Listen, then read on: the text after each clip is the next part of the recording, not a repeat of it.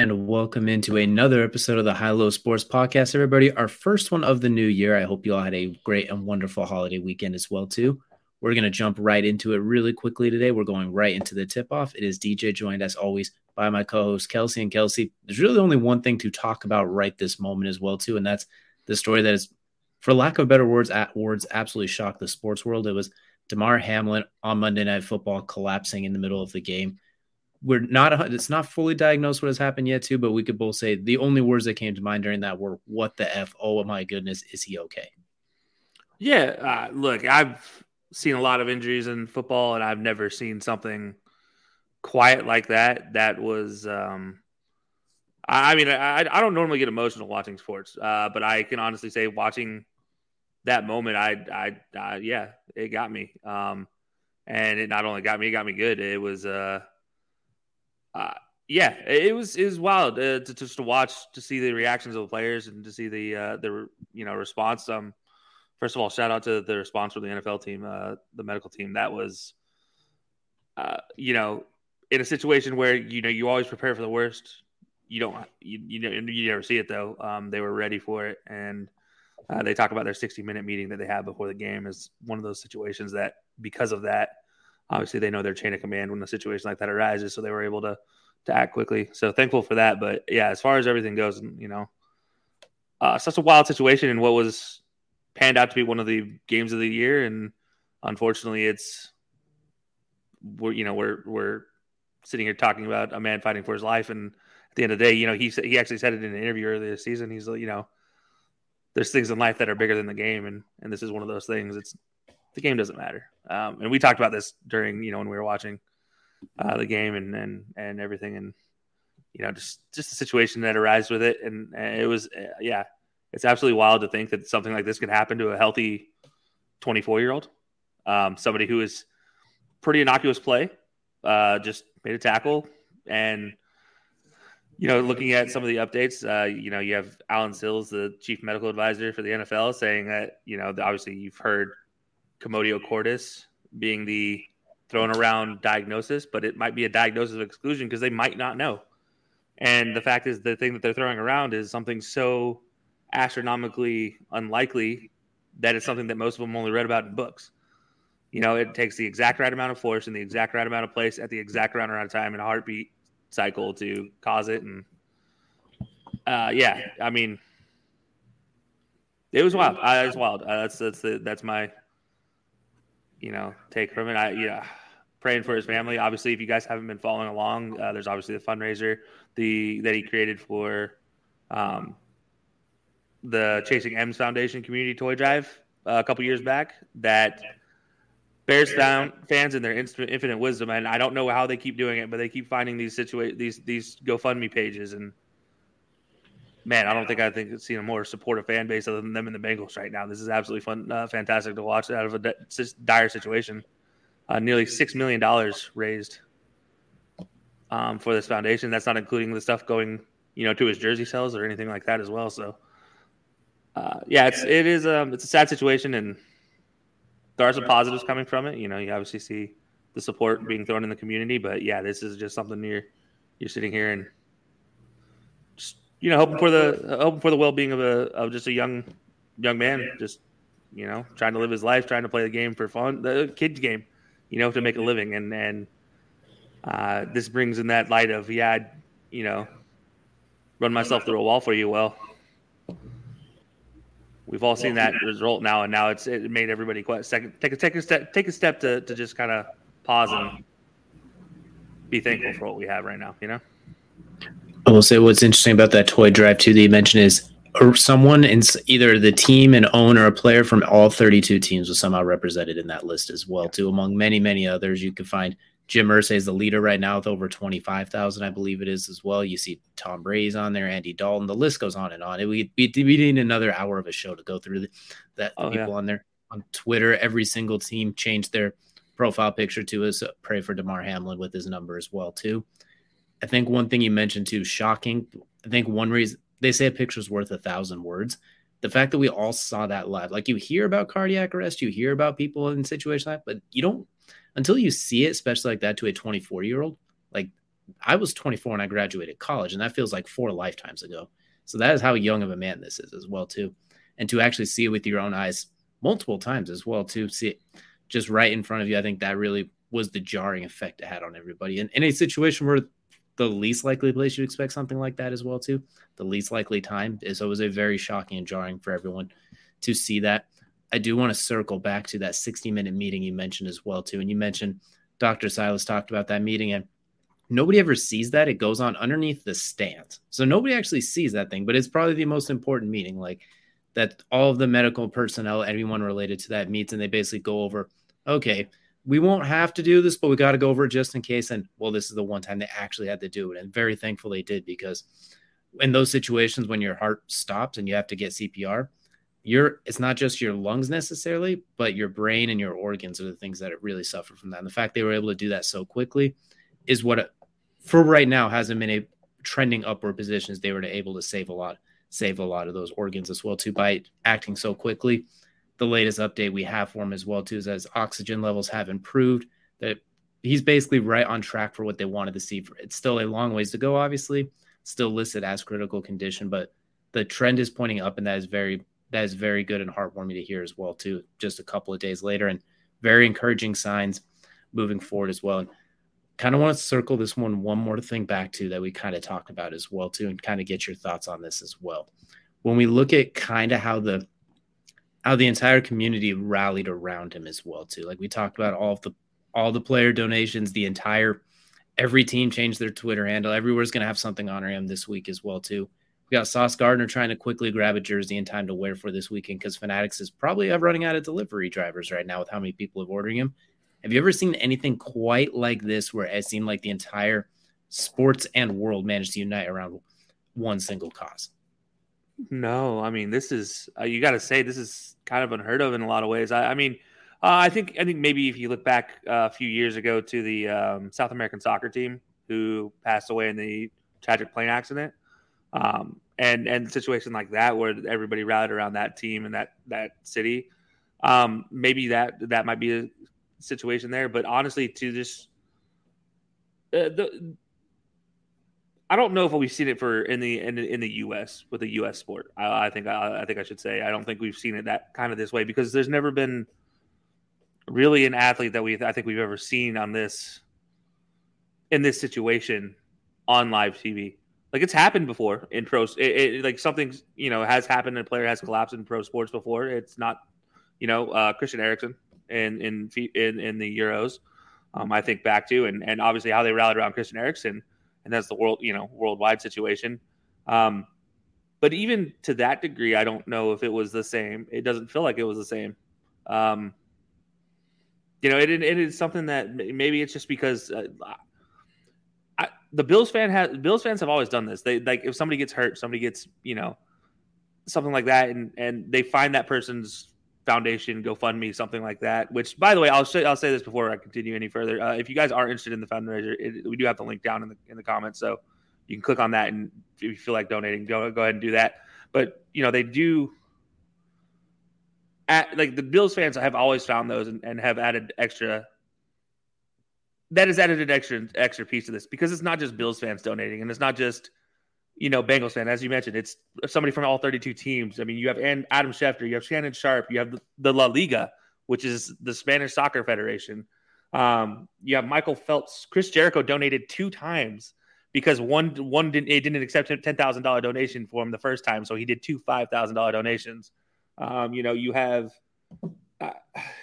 the Commanders, New Era themselves came out and gave money. Like, you have companies in there giving money and donating to them. And so it's, fantasy football leagues, we talk about the impact, obviously, on this young man's life. Well, there's fantasy football owners out there that are like, they don't care about what happens in their fantasy football leagues. There's fantasy football leagues that are donating the entire purse for their league into that foundation as well. I mean, you look at that top donations list, and there's fantasy football after fantasy football league, and, throwing in thousands of dollars. And so I don't know if I've ever seen anything to this level, because it is really people just, maybe it's because it's the new year. Maybe it's because of everything we went through after the lockdown. I don't know what it is, what is causing this type of support, but it is through all the bad, it is kind of a heartwarming situation to see the support being given off to Damar Hamlin and his family. And yeah, I don't know if I've ever seen it this just to this level. This has been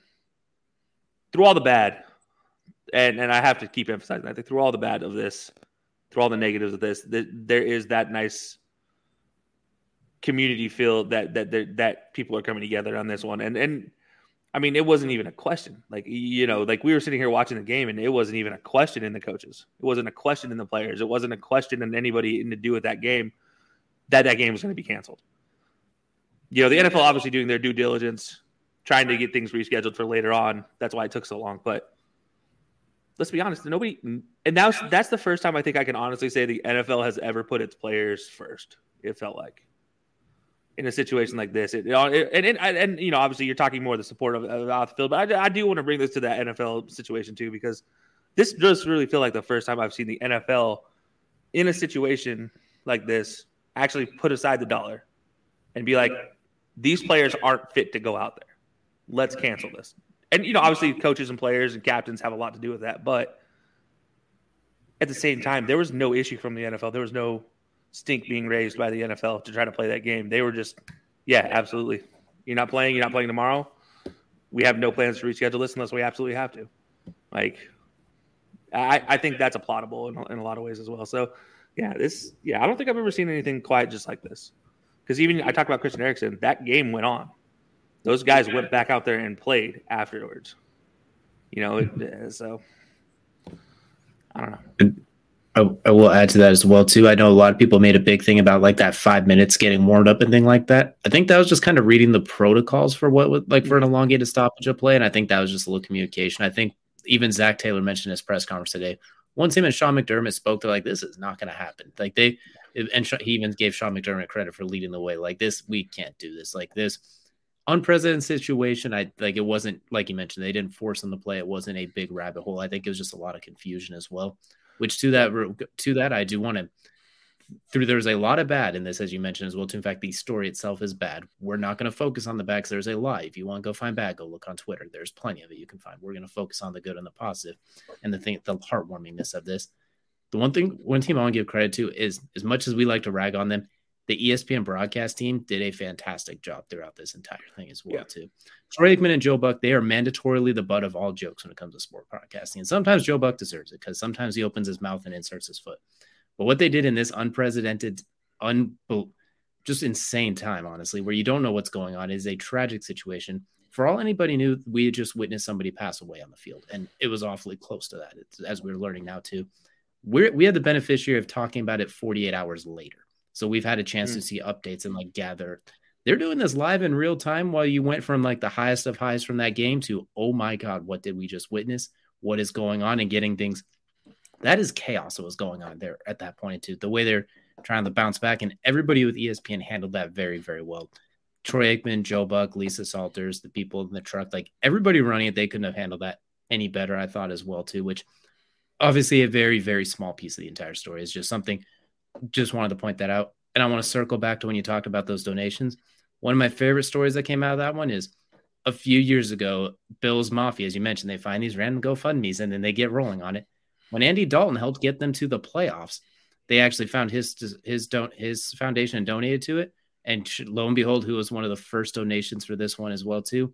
Andy Dalton, with one of the larger initial donations as well too. So a very full circle and heartwarming thing of the unity that is coming behind this as well. And when Damar Hamlin does recover, I'm saying when he recovers and when he's back up, if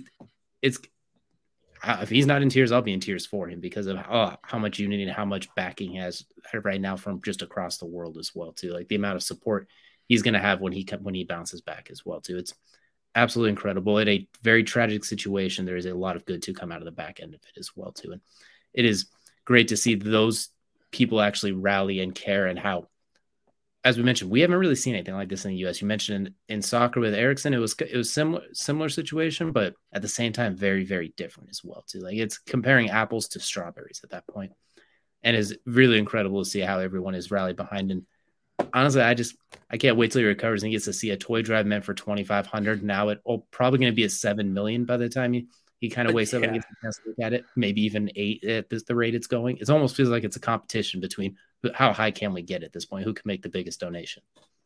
Yeah, it is actually getting kind of wild because you're at $6,762,200 right now raised. And like you said, the original goal for this, I believe they originally had about $300,000 in this foundation. And so in the matter of, we're talking 72 hours here, $6 million, $6.5 million raised. Absolutely outstanding. They actually did post an update on here. The actual group, the Jasper athletes who are in charge of actually running this GoFundMe for Damar on behalf of the Hamlin family. They are working with the Hamlin family, the Chasing M's Foundation, and the GoFundMe page, GoFundMe team to ensure that the safe delivery of the funds. Damar originally, they go on to say, Damar originally created the Chasing M's Foundation to use as a vehicle to bring lasting impact to his community. So it supports food, toy drives, back to school drives, kids camps, and more. And, it's currently, this is the only fund that the Hamlin family has. And now I mentioned that because I also mentioned the jerseys because, as you guys don't know, Fanatics has the deal with all NFL players. Any jersey sold for NFL players goes, a percentage of that purchase goes to that player directly. It's one of the really cool incentive deals in pro sports for all pro sports for jersey sales. So, there's a lot of support being thrown here, and it is fascinating to watch. But I do want to go to a guy you mentioned. You mentioned the Monday Night Football crew. One of the harder ones to listen to, and one of the more telling, and probably the most experienced of anybody that could possibly talk about this type of a topic, was Ryan Clark. When Ryan Clark started talking about this, I just want to pull one part of his conversation about this out, and he says that at 24 I didn't know that I could die, and that hit me when I was listening to Ryan Clark talk. If anybody doesn't know the story of Ryan Clark has a rare sickle cell immune disease and a rare deformity that when he went to Denver, Colorado, he ended up having a blood clot caused him to be taken to the ER, almost passed away as well. Has never been able to play in Denver again in his career. Actually had to retire because there's one game out of the year that he couldn't play every year. Sad situations. It's somebody who has kind of firsthand experience in this, being on the experience end of this, of something as remotely close as you can get in this situation. And for him to talk about that, and he goes on to say that not only Damar Hamlin, but all the players on the field, everybody watching, all the fans, all the players, everybody in the organizations, everybody's life changed that night. And that impact, that hit me a lot just to think about that. And you're really like thinking about it. It's true. I mean, I don't feel the same since watching that. I don't know a single person who has watched that and can say they feel the same. And I think that's telling. And I think that's the first time that anybody ever watching NFL football can honestly say that they've ever probably felt that. I don't think we've been watching these guys fly around, basically superhumans, and maybe outside of the Ryan Shazier injury, I don't think we've ever really had this moment of, oh no, and I just, and to see the support afterwards, I think it's telling how much this has affected everybody. Absolutely, as well too. There's quite a few oh no moments of football, but very few can match up to that kind of oh no. Like there's levels to oh no, and that was an oh no that we've never really seen before as well. We've been giving them props and everything like that as well too. I still want to go back to it one more time because I just found a very interesting stat about it as well too. I want, once again, the medical staff. Not all heroes were capes, but all of those people involved are heroes in the fullest extent as well. And you can see the look on the player's face now that we know what they were seeing, because we couldn't really see it live time. But now that we know what they were seeing, you see why they were so shaken as well too. But I want to give a shout out to that medical team one more time. They're the absolute truest of true heroes on this. About 70 to 90% of people who go into cardiac arrest in the U.S., they die before they even get to the hospital because they're surrounded by people who don't know what to do because they don't know CPR. They don't have the equipment. They think, oh, they just faint. They don't know what to do. You have a very, very, very short window to maximize the opportunity to live there. And they did that in front. Like imagine the most stressful situation you've had in your life or something very, very difficult that you have to do on a tight deadline. with 65,000 people live watching you and 6, 7, 800, 10, however many million watching you on TV as well too. And the fact that they did what they did, resuscitating him and getting him a fighting chance like that as well too. Well, you can't say enough positive things about that medical staff as well too, and everything that they accomplished. They're giving him a chance to be in that 30 to 10% that does survive after cardiac arrest as well. Absolutely. I mean, we cannot talk about the medical staff enough. And it's actually, I want to, look, this brings up questions, right? This incident brings up questions. If you're a parent, or if you have nieces and nephews, or if you're a coach, about what would you do in this situation, right? Like, do you feel comfortable letting your kids play? Do you feel comfortable letting your nieces and nephew play? And I want to go back to Dr. Sills, and he goes on to say he says, I let my children, my grandchildren play sports because I think there are tremendous benefits, which is true. And there are absolutely tremendous benefits. But he says, as a parent, he wants to know, is this sports league prepared? Do they themselves have an emergency action plan? And do they have bystanders or people who are trained in emergency procedures? Is there a defibrillator present? And he says, if you can't answer those key questions, then maybe that might be something that you need to get to your league and discuss that. And when I say maybe, he means do it. It's not really this is a situation where I can't, like, I've been very, very hard on the NFL about their support of players when it comes to actual player health. Because despite all the concussion protocols, it was very apparent that was just gloss on the window. This is something that is actually the NFL is taking seriously, and they're, they are showing that they have the processes in for this type of support for a player, and they're providing. And now, and you have the NFL's general medical officer that he is sitting there telling you that don't allow your kid to play in a league that doesn't have these procedures in place. So that tells you everything you need to know about where the NFL takes this and how seriously this is being taken. And that in itself is, if you're playing in a league, please make sure these things are set up in a league for your children. Even if you're adult playing semi-pro, please make sure this is stuff set up for you. I mean, this is just something that I feel like should have been a no-brainer for many years, but now we see the evidence of it, and we see what happens when you are prepared. You just saved a man's life. You saved a 24-year-old man's life, and you allowed him to continue to grow, continue to experience life, and give him a fighting chance at saving to live a normal life. And so, we'll keep this story as it continues to get updated. We'll keep it, but I know we didn't post anything on Twitter, and I just want to say this: we didn't post anything on Twitter because we didn't know what to say when it all happened. Truthfully, we can say all the cliche thoughts and prayers, but truthfully we're so in shock. I don't think I've ever been rendered speechless by a situation, and to see now that he has been given a fighting chance, it's great to see that he is progressing. Hopefully that continues, and as you said, when he gets better, it'll be a great story to hear about when he gets better. But it's going to be getting to that point, and applaud everybody involved, because that is just such a terrifying situation.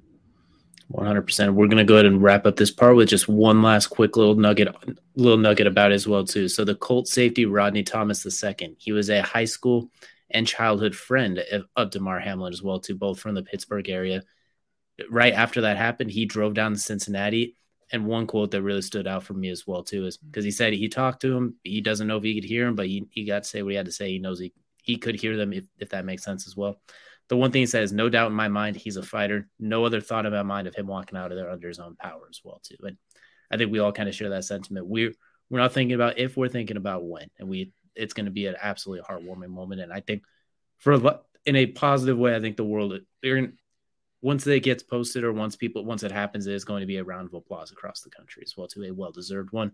And when he gets to see all the support that happened during this as well, I think that's going to give him a nice warm feeling inside as well too. But definitely praying for his quick, speedy, and recovery as well too. Hopefully able to live a high quality of life, football or no football, rest of his life. We're praying for a high quality life throughout as well too. So we're going to continue to monitor this and stay updated on this as well too. We appreciate you all joining us for this topic as well too. we're going to now switch gears now and start talking about some other things around the sports world as well, too. If there's any questions or anything you want to talk about with this situation with us, or you want us to touch base on, always reach out to us. Or if you have any qualms, trepidations, anything that we talked about, always reach out to us as well, too. We're an open book and open to hear all facets of this as well, too. But we're now going to move on to the rest of our show now as well, too. So that's going to switch us over to our next segment. Our next segment, as you all know, is called The Main Event. And the main event, of course, brought to you by our good friends over at manscaped.com. Use the code HILOSPORTS at checkout. Get yourself 20% off as well, too. If you've heard of Manscaped, you know what they're about as well, too. So definitely go check it out. If you find something you like, go ahead and use that code as well, too. So, Kelsey, we're going to go right into our main event here is now. Well, and there was a lot of other things going on in the sports world as well, too, including on Monday, we had ourselves another historic performance a week after talking about a historic performance as well, too, as Donovan Mitchell with a casual, cool 71 points, just a casual, cool every day down at the park, 71, to go along with double-digit assists as well, too, nearly a triple-double in an overtime win. And the first word is, oh, my goodness. The second word is, wow. The third word is, how. And then the fourth word is, holy moly. Because not only did he put up buckets in abundance, they won the game. And they needed every single one of them because that game went to overtime and him missing a free throw to get 2 points instead of the one they needed down the stretch as well, too, for that kind of like what we saw Luka do a couple weeks ago as well. What an absolutely insane performance. You rarely see 50. You rarely see 60. 71 I can count on my two hands at this point as well, too. And to get a dub on top of it. We'll talk more about where this ranks too, but what were your first thoughts when you saw what Donovan Mitchell pulled off on Monday? Well, okay. So first of all, this becomes a little bit more incredible when you consider the fact that this is coming off of just playing the Bulls in Chicago on New Year's Eve and him giving you 15 points on less than 50% shooting and 0 from 6 from the field. And then on the second, when they play the Bulls again at home in Cleveland, he's just like, you know what? I got you guys. 7 of 15 from 3, lighting it up. I mean, let's go to the 11 assists as well. So it's not like he was just doing it all by himself. 71 points, or as Robin Lopez likes to say, him and Donovan Mitchell combined for 72 combined points. So Robin Lopez obviously getting one.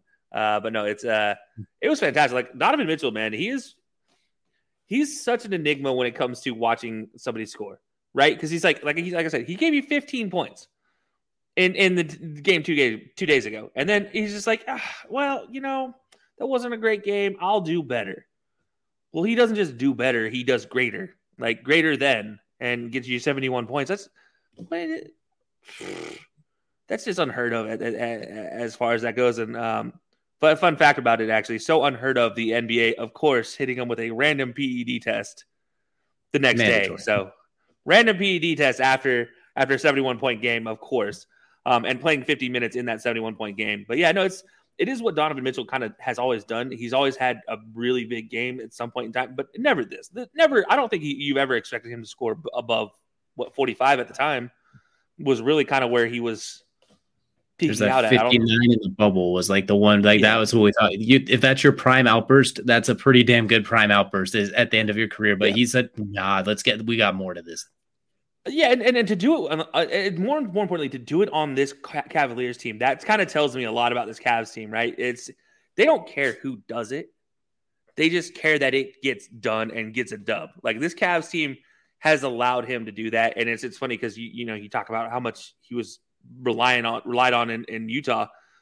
Maybe taking some of that pressure off has allowed him to be this guy that can score 70, can score 55, can score 40, can score 38, can score 39. Like he can put up points in bunches if you need him to, but really if you don't need him to, he can be a guy that gives you 15, 10, and 5. Like, so I don't know. I'm fascinated to see this scoring outburst from him, but at the same time, I'm more fascinated to see that the Cavaliers during all of this are just like, yeah, man, you do you. We'll be here. Like, it's a young gun team, and they just who's got the hot hand in the end of the night, and they're going to put up points. I mean, this has been fun to watch for the Cavaliers so far, and Donovan Mitchell obviously getting his chance to shine. I do think this is very true. I do think he's actually getting his chance to shine now. And despite being the number one in Utah, I think putting him in this Cavs team has allowed some freedom so he can shine for real and not do the limited shining he was doing in Utah. Because I felt like despite everything he was doing in Utah, he was always going to be capped by the fact that he is the most relied upon offensive player there. Like, he has to handle the ball. He has to run the pick and rolls.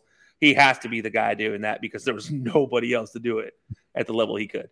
Whereas now here in Cleveland, he's like, he could play second fiddle if Garland's playing on the ball. He can play on ball. He can play off ball. It's kind of like when with Steph Curry getting a point guard at the time or getting Klay Thompson healthy. It's like those guys can play off of each other in different ways, and you feel that way with Donovan Mitchell and this young Cavs team. He can play off ball. He can play on ball. Coming off screens, good luck.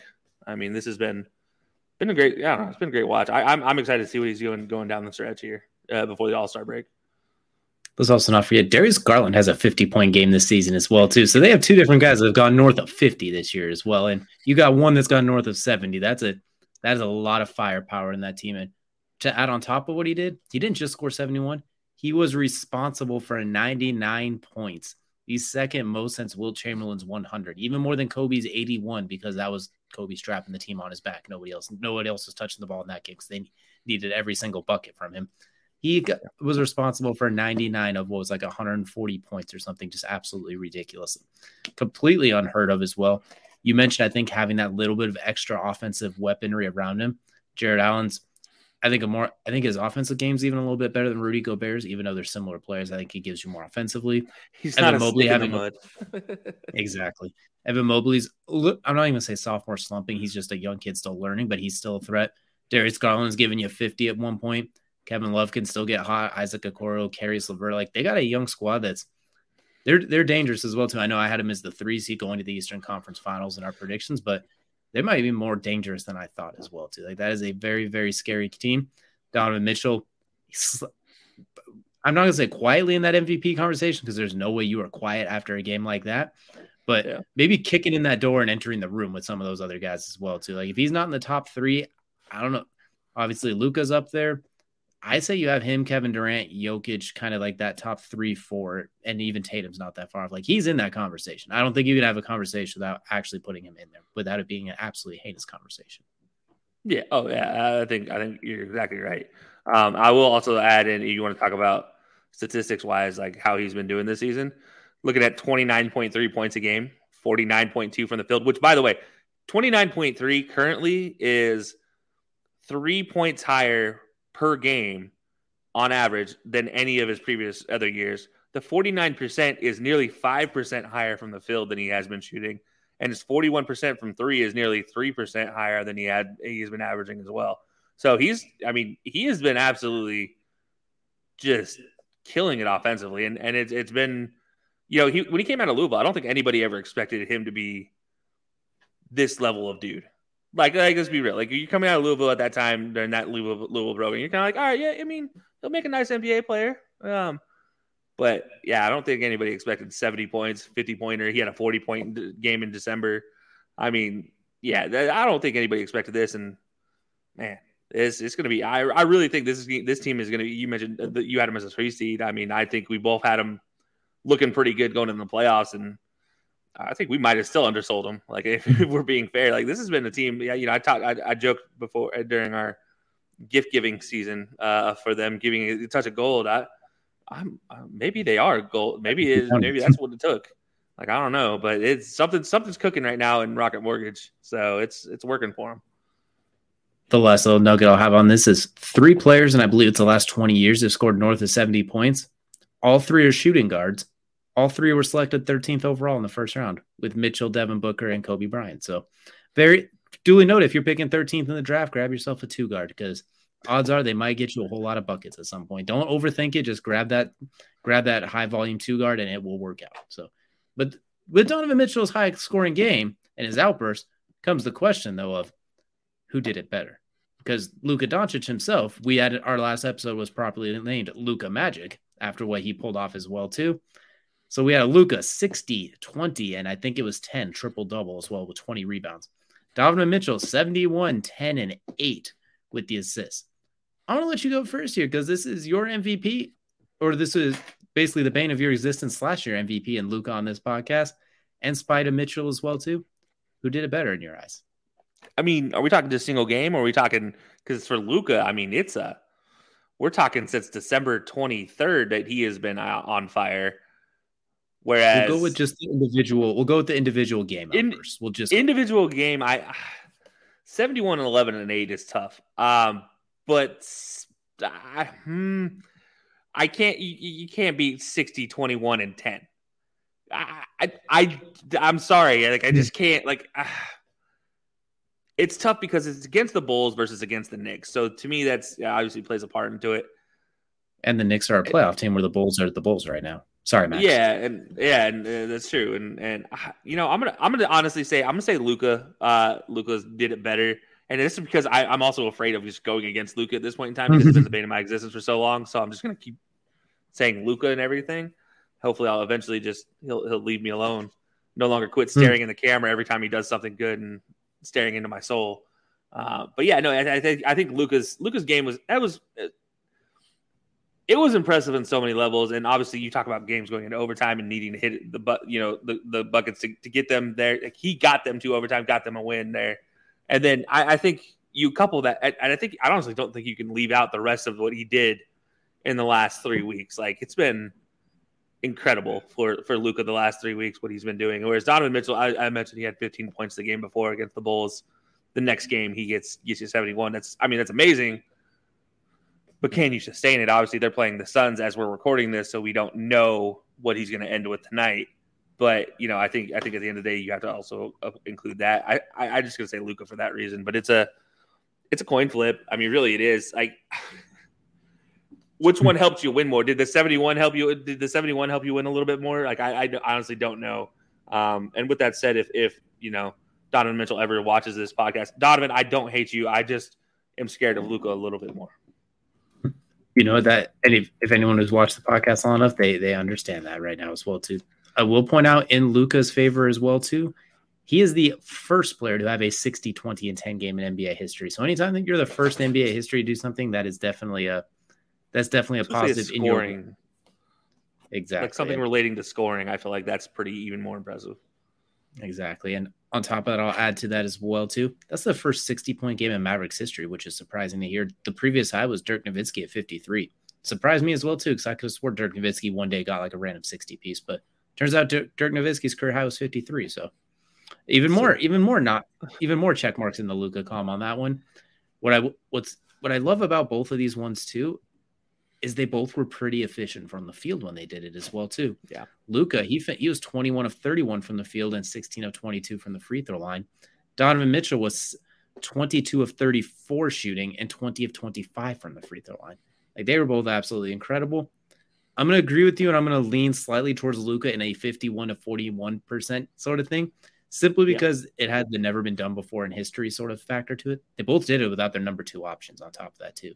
If I'm not mistaken, I think Wood was injured in that game for the Mavericks, and I believe Garland was injured in that game for the Cavs too. So what they both did was absolutely incredible. Where they put the team on their backs. I think Donovan Mitchell's was more explosive, a little more, I don't want to say, I'll say flashy, but not in a negative way. I think it just had it was a little more graceful, a little more elegant, a little more explosive.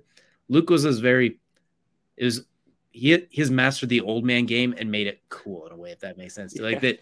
It's 51, 41, 49%. Like, if you told me Donovan was better, I'd be like, you're right. Like, I would not argue very deep. Yeah. I'll give Luka the slight nod just because it has that never been done before in history, not next to it as well. I mean, look, to score 71 points, you're in the air with 10 other players historically, I believe. I think it's it's a short like list. To score over 70 points, I believe it is 10 players in NBA history. I mean, you're they're the likes of Kobe, up there the likes with Wilt. So yeah, there's some impressive. Like, it's not taking anything away to say that, like, oh no, like, Luka's was better, and it really is just because it's the first ever. At the end of the day, like, that's really why that's a little bit better. You know what? I changed my mind already. I'm gonna give it to Donovan Mitchell 51-49. I'm flipping on its head because I'm gonna factor in the assists where he accounted for 99 points. He alone pulled off the Wilt 100 points. So I'm going to flip-flop because, well, if we did this podcast for another 30 minutes, I'd flip-flop 4 more times. But I'm going to say Spider did it better, 51% to 49. If anyone's listening that wants to comment below, tell me why I'm right or why I'm wrong, or why Kelsey's right or why he's wrong. Because I'm going to flip-flop back and forth on these all the time as well, too. But all right, here we go. We have the list of players that score over 70. All right, Elgin Baylor, Wilt Chamberlain, twice. 3 times, 4 times, 5 times, 6 times. Okay, David Thompson. Twice. David Robinson. Oh, David Robinson twice. No, David Thompson and David Robinson. I know what I'm saying. Didn't David Robinson do it twice too? No, only 71. Kobe, Devin Booker, and Donovan Mitchell. That is the list. It's a pretty short list. 1, 2, 3, 4, 5. Wilt did it a bunch of times, which makes 6. And then Elgin Baylor is 7. Yeah, 7 players. 6 of which were Wilt. That just shows how broke. 13 total times has it happened. 6 of which were Wilt. 7 were other guys. And actually, really ironically, in that 4 out of the 7 actual players that do it are modern era guys. It's absolutely great. Post 90s. So, yeah. I will say we did get a comment too. We did get a comment on our argument as well too, but it will not settle debate as RJ actually says we are both right on this one. So we are still stuck. We are still right in the middle as we try and figure out what I think we're going to both just stick with that. We're both just going to be right at this point. Either way, I will take both of them. If I'm building a team and I get either one, here's my soul. You may have it as well too. So we'd sign that away. But before we forget, we don't want to brush this one under the rug. They're not the only two players that went berserk in the last 14 days as well too. We might have had the quietest double nickel 50 piece I've ever seen. Is Giannis with a very quiet, very brushed under the rug 55-10, and I think it was 7 assists against the Washington Wizards last night as well too, which I had the bet queued up, but I took it off because there wasn't enough games going on yesterday. I'm mad I didn't keep the over on his 30 points because I would have got that cleared pretty comfortably. But Giannis continues his domination in the last 7 games. He's averaging 41 points and like 12 rebounds. He's been on an absolute tear as well too. And even when I talked about the MVP earlier, I forgot to mention his name. That he said it in the last game. He wants his scoring to almost be boring. Like when he does that, he wants to be boring because he does it so well. And yes, comparison is the thief of joy. So we are done comparing now. They are all awesome as well too. That is a fair way to put it.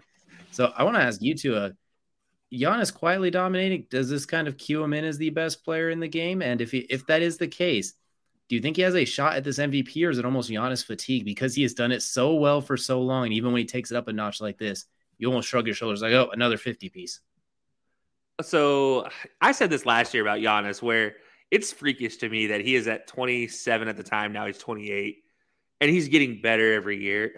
Like not to the level of like just a normal player going through their peak. This dude is getting astronomically better every year. You mentioned his 55, which, by the way, his career high 55, 20 from 33 from the field. And if you know anything about Giannis, you know, being efficient is not necessarily his game ever. Not those high volume. Yeah, he is a kind of one of the situations where he just kind of throws the ball up a lot of times. Like when he gets close to the basket. For example, a 45-point game against the Bulls earlier this season, 17 of 39. 27-point game, 9 of 22. 17 of 27, 12 of 17. Like those are some of his, obviously 12 of 17 game, great game against the Pelicans. But the 20 of 33 was, I mean, wow. And to do it in 37 minutes. So in a regulation game. Unlike the other two we just mentioned did it during overtimes. But I tell you, comparison to Thief of Joy, I don't want to compare, but I will say that it is terrifying to me that Giannis keeps getting better and better and better. And now we're not talking about him. And I was worried about this in the offseason where it's just like, we talked about some of the best players. Like Luka is making that stride to be the best player, but he's doing it in your face. Whereas Giannis right now is quietly cooking behind the scenes, 40 pieces left and right. Like he has 640 pieces in the last month. And you're just like, oh, 640 plus, I should say. And you're just like, oh, it's that type of a time for Giannis right now. And it's to the point where he's jogging off instead of running the clock off. He's jogging to the sideline, setting the ball on the sideline so his brother can come in the game. We all know when Thanasis Antetokounmpo comes in, the game is over. So that's the point where Giannis is getting, where he's just like, you know what? I don't need to be on the court anymore, coach. I'm bringing my brother in for me. But yeah, I think it's sad that he's not being talked about enough. But it's hard because you talk about Donovan Mitchell, you talk about Luka right now as the two front runners are here, and Ja Morant, all these guys are all very flashy with the way they play on a daily basis, where Giannis is just kind of a long freak when it comes down to it. Like, it's not as fascinating to continue watching a really long guy who's taller and faster and bigger than everybody dunk on everybody. Like, most people don't find that fascinating after 4 seasons of watching him do it. They're going to be like, oh, wow, this point guard is dunking on absolutely everything with the ferocity of 1,000 Suns. Or this random white guy is playing old man ball in the NBA. 60 doing it. Yeah, and he's schooling everybody. Or then, you have Donovan Mitchell. He just put up 71 points. Like, what? And then you just have Giannis just casual dunk. Like playing in the paint, just putting the ball up. It's kind of just kind of maybe going to be Giannis fatigue. I don't know, but it'll be sad if it is. But Giannis is definitely making a case for himself. I think maybe right now he might be my front runner, barely ahead of Luka. And I'd say that just because of the consistency of him. Luka's not going to like that. He's going to be staring into the camera next time he plays now. Is the way to go. I have to get something to Luka's got to give me something here. He can't like, and then this is going to be the problem with this Luka and Giannis thing is you're right if you do, and you're right and you're wrong if you don't, and you're wrong if you do, and you're wrong if you don't. Like, no matter what you pick here, you're going to be wrong or you're going to be right, just depending on which, perspective people are looking at it from. Like, I can say yes about Luka, I can say yes about Giannis, and I'd be right in both situations any other year. What I will add on to his case as well, too, one thing that's been crazy about Giannis is he's done it pretty much this entire season without his co-pilot Chris Middleton as well, too. And they're still like a game or two out of first place in the East. And we've had, 6 games of Chris Middleton? Even in those 6 games, he did not look like Chris Middleton. He has not quite bounced back yet. So he's kept them afloat. Jrue Holiday we obviously like Jrue Holiday a lot, but this is not his best season. He's kind of doing it single-handedly almost is what makes it really impressive. And on top of it, he's doing all this domination while arguably being the best defensive player in the game, too, as well. Still. And not just in the paint or just on ball, both. If Kawhi was healthy, then maybe you could put him in the conversation for that best defensive player. But I saw a joke that I'm going to steal from somebody else as well too. Kawhi's kind of like a government check. He only plays twice a month. So at this point, I don't know if you could quite put him in that conversation. I can't remember who I saw that from on Twitter. I'm sorry, I stole it from you. Let me know and I will give you your trademark. But point is, I think you could make that strong case. Giannis is the best defensive player in the game, as well as maybe one of the top offensive players as well too. Yeah, I'm sorry, I can't get over the government check commentary. I don't know who thought of that one. I don't know where I saw it. If you happen to be watching one of those like handful of people, please let me know because I thought it was hilarious. That's a good one. No, yeah, I mean, yeah, that's pretty much. Yeah. I honestly, I'm lost now. You got me all. You know what? I'm going to guide us into our next segment while you recover as well too. We talked about quiet domination. Well, Giannis isn't the only quiet one. Is quietly that team out of Brooklyn might be the hottest team in the league, and we talked about the Cavaliers being dangerous. The Nets kind of suddenly turned into an absolute mess, into an absolute juggernaut, winning, was it 14 out of the last 15, something ridiculous. Kevin Durant. 12 straight, even better. Like Kevin Durant during that time, his lowest field goal percentage is like 47% during that. Kyrie's averaging north of 20. I don't want to say they look unbeatable because that's obviously a stretch, but it's the best they've looked since Kyrie and Kevin joined, even better than when they had James Harden for those 12 games they all played together. This probably looks like the best team we've seen on paper in a very, very long time, the way they've been rolling these last 12 games. Do you think this was kind of your preseason pick too for Kevin Durant to be that MVP as well too, and to go on the Nets to go on this run? Do you think this is kind of the start of that as well too, or do you think it might be a blip and it might come back down to earth a little bit? I mean, I don't know if you can say 18 out of 20 is the start of anything. I feel like this is a continuation at this point in time of what they started around Thanksgiving, because that's when it all kind of turned around. That's where they now it's been 18 out of 20 that they've rattled off, and then, like I said, 12 straight. I think whatever was going on in the first couple weeks, I don't know what that was with the Nets, but that was definitely the ugliest basketball I think I've ever seen. And now, like you said, this might be some of the best basketball I think we've seen them play since these two have really been able to be on the court together. So I think this might be the turning point for the Nets that they needed. But man, for a while there, it was not looking good. I thought for sure this was going to be a team that is just astronomical failure this year. Like we always have that one that's, for example, in the NFL, you have the Denver Broncos. But this is like this year, like I thought it was going to be the Brooklyn Nets that was going to be the team in basketball that's going to let me down. And yeah, so far, I mean, that's not even happening. And I don't know what to say.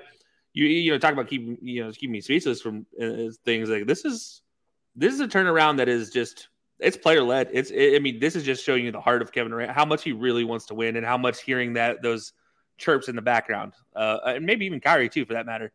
I just don't know how much Kyrie gets involved with the out of court talk, because I mean he does not care. Like literally, Kyrie does not care what you think about him anymore. Whereas KD still has a little bit of that not nice KD in him, where he does care so much that he makes a commercial about it because of, like that's how much he cares. So he still hears the chirps and he still has his burner account. So it just goes to show you how much like his passion can rub off on teammates and I can get them going. And look, I'm not saying anything against Kyrie, but I think at this point in time, it's acceptable to say Kyrie is a second fiddle and plays well as a second fiddle to KD. And I think that's okay to say now. I don't think I'm going to hurt anybody's feelings saying that anymore. But yeah, I think they've done well to do that, and I think Jacques Vaughn has finally really figured out how to get this team rolling. And it's good to see the Nets. Good to see for Jacques Vaughn too, because talk about a good dude, good former basketball player, just a good dude all around. Yeah, I mean, like you wish the best for him. So. We'll have to see if the Nets can continue this, but I think 18 out of 20 is pretty telling that they figured it out at this point in time, especially since you're running through a stretch of all Eastern teams at that point in time. So maybe that's what it was. Maybe they were just going through the West and that was just a struggle. And then, now they're going through the East and it's just like, oh, thank goodness it's breathable. I don't know what the case may be, but yeah, 18 out of 20 tells me they figured something out and it's going well. So we'll see at the All-Star break if they can continue it, but all signs point to yes. What I will add on to that too is Kevin Durant, who the last few years has had a little bit of injury, the injury bug kind of getting him a little bit. Out of 37 games, he's played 36 of them. So this year he has been as healthy as he's been in a very long time, averaging just under 30 points a game as well too, to go along with 7 boards and more than 5 assists. And Ben Simmons as well too. We haven't talked about him a whole lot recently, but he's subtly kind of found his role as that third option Swiss Army knife utility piece kind of as well too. I mean, he's only giving you about 8 points a game, but he's giving you just under 7 rebounds and about 6 assists as well too, plus a steal and a half, and just the on-ball defense and versatility he provides you as well too. When he's not asked to be your leading scorer or your LeBron, Giannis type player, he's your third fill, a former multi-time All-Star who is called the Young Prince, saying he's the next LeBron James, and now he's the third guy on the team, while Kyrie's giving you 26 and Kevin's giving you 30. Yeah, the Bucks, the Celtics, and in my opinion, the Cavaliers is going to be a very, very fun quartet going down the stretch. Well, there's still the Philadelphia 76ers in that Eastern conversation as well, too, and a few other teams as well. But when I look at those four, I look at that 4 horseman race down the stretch is going to be very, very fun to watch in the East, I think, as well, too. And I look forward to seeing some of those battles. Yeah, absolutely. And you mentioned injury, right? Kyrie, you talk about injury bug bitten. Playing 27 games so far, so two away from all the games he played last season. So, yeah, definitely helps when you can stay healthy and play. Exactly, as well, too. And on top of that, the other stuff that's kind of kept him away, too, not necessarily just injuries this year, is the other stuff that had missed some games as well. So he's been even healthier than that says on top of it. So definitely look out for the Nets, look out for the Cavs, and don't forget about Giannis. I think that'll summarize the NBA so far for us. And looking at the West, good luck, everybody, because that is going to be a battle royale as well, too. But even the Kings are in the race for the West, and that just tells you everything you need to know about the West. I actually saw somebody got yelled at on Twitter for being called a Kings bandwagoner. She literally got, because she wore a Kings sweatshirt. Somebody tried to say she's a Kings bandwagoner. Have you ever heard that in your life? Someone being accused of being a Kings bandwagoner? I had the double 2002. Ladies and gentlemen, I haven't heard that since Peja Stojakovic and Vlade Divac were on the court with a full head of hair, Mike Bibby. And that was pre-jacked Mike Bibby. That was normal size Mike Bibby. That was normal Mike Bibby. That was former Vancouver Saviors Mike Bibby. Didn't say Vancouver.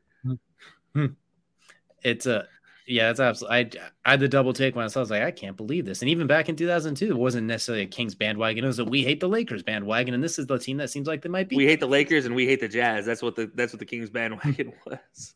I figured you'd get a kick out of it, but that's going to do it for our main event now as well, too. The Kings are legit now, it feels like. We'll see how long it stands for as well. By the way, before we get out of here, I got to mention one more thing about your Kings. That big trade last year featuring Tyrese Halliburton, Sabonis as well too. All of the players involved in that trade, Buddy Hield, kind of in position to be all-star caliber players right now as well too. All of them kind of are in that voting mix for it as well too. So not gonna say a trade that everybody won like Stephon Diggs and Justin Jefferson, but interesting how that works out too. And it's actually surprisingly close. And the Pacers with Halliburton and their young rookie Mathurin, I believe it is as well too. I'm probably butchering his name. They're looking pretty dangerous, but we won't get too deep into those weeds as well too. We just had to mention Kelsey's Kings a little bit because it's been a long 3 years on this podcast talking about the Kings. It's a time to finally relish it and enjoy it a little bit. It's been a long 20 years not talking about. It's been a long in Yeah, let's be honest. That's fair. Don't worry. When they're the Seattle Supersonics, then you'll be able to like them a little bit differently. They won't let you down. But fun fact about that: when they were rumored to be bought out by Seattle, and I guess I'm postponing this a little bit longer. When they were rumored to be bought out by the group from Seattle, and they were going to get moved to Seattle, I went and bought Supersonics gear. I found it and I bought it. I was 100% on board with becoming a Sonics fan. And then they stayed the Kings, and I was like, thank God. But now I had all this Sonics gear that I just had nothing to do with. And so, fun fact: maybe wait until the ink dries before going and splurging on purchases in the future. I still have a very, very old Supersonics t-shirt that has like Gary Payton and Sean Kemp on it. So I'm set if they ever do it. But anyway, we can go off on our wild tangents here as well too. We're going to go ahead and jump right into Crunch Time now. Crunch Time, of course, brought to you by our friends over at outlier.com or outlier.bet, excuse me. Use code outlier.bet/highlowsports. Go ahead and give yourself a 7-day free trial. Bet smarter, not harder. Give yourself a chance to win some money by looking at trends, odds, betting odds, everything you need to know to make a smart bet across multiple sports books as well too. Can't say, since the sports betting came legal in Ohio all of 100 hours ago, we've used it to our benefit so far and not been able to pull as much money as we want because we're greedy. But at the same time, it's definitely been beneficial for us as well too. But Crunch Time, we normally like to spend a little bit of time here, and we got a pretty busy NFL weekend coming up. A couple of games that don't mean a whole lot, and a couple that mean a whole lot of everything for a couple of franchises. And for the first one we're going to be looking at, we're going to start with the one that might not necessarily matter, but got the Sunday night matinee as well too. Is we got the Lions taking on the Packers, and the Lions could be eliminated by the time this game gets played, depending on how the rest of it goes, or they could be fighting for their playoff lives under the Fighting Dan Campbells. We'll go to you quickly. Lions, Packers. Who do you think? Do you think either one of these? Do you think the Lions walk away with that 7th seed, or do the Packers sneak their way back into the playoffs? Wouldn't it be the most Packers and Aaron Rodgers-esque thing to sneak his way back in the playoffs despite everything this season? Literally the definition of RELAX ending in this way. But yeah, no, give me the Lions. Give me head coach Dan Campbell and squad. Jamal Williams will be able to do his Super Saiyan celebration in the end zone, is all I'm going to say. He will definitely do that, but I'm going to take the Packers as well, too, because this gives him an entire hour on the Pat McAfee show to back. I told you guys we weren't mathematically eliminated. Here we go. And the Jordan Love, is he good or is he not good, is delayed by yet another year. So we'll continue to wonder. It'll be the great what if. But the other game that we have right now is we have the Jaguars taking on the Titans. The winner takes all in the AFC South. Jaguars kind of coming out of nowhere as well, too, these last few weeks, surprising everybody. The Titans doing the exact opposite and free-falling at a 90-degree angle. Do you think they stop the bleeding led by King Henry and now Joshua Dobbs too, the rocket scientist? Or do we see the prince that was promised, Trevor Lawrence, to lead his team to the playoffs after a miserable rookie year? I don't think you necessarily need a rocket scientist to beat the Jaguars. I think right now what you need is a chemical engineer to come up with some kind of combination to stop the leakage in your secondary. That sounds like a great idea. Obviously, Kevin Byard doesn't care. He's still going to get his numbers. But everybody else on that defense is struggle busing, to say the least, for the Titans. And the offense looks like you don't have a receiver over 700 yards receiving. That tells me everything you need to know about that team. So, give me the Jaguars, the prince that is promised, Sunshine himself. And that's going to set up an awfully fun first-round matchup between possibly the Jaguars and the Chargers in Jacksonville as well, too, if it goes that way. I want to say the Titans because it feels like they can't possibly plummet this bad, and Mike Vrabel's a heck of a coach. But at some point, these injuries actually have to matter. Like, they're the most injured team last year and ended up the number 1 seed. They're the most injured team this year. There's no way you get to go to the playoffs with this many injuries. It's just not fair. So unless Derrick Henry's got 203 in his back pocket and maybe a receiving touchdown to go with it, I think the Jaguars are going to squeak by this one as well, too. I think they just have the ability to stay homeostasis on offense, to stay ahead of the chains. As weird as it is, like Trevor Lawrence has been really, really good, but everything's been really easy for him with the way that they've been able to just stay ahead of the chains, and they allow him to do what he does best. So give me the Jaguars as well. I'll say don't forget tackling machine Foye Oluokun. Second year in a row leading the league in tackles so far as well, too. And you have to imagine he's going to keep that going. But that'll do it for us here on the High Low Sports Podcast. Hey, we appreciate y'all joining in and hanging out with us for some good, some bad, some heartwarming, and a whole lot of everything in between. We appreciate you guys joining us, and we will see you all again next week.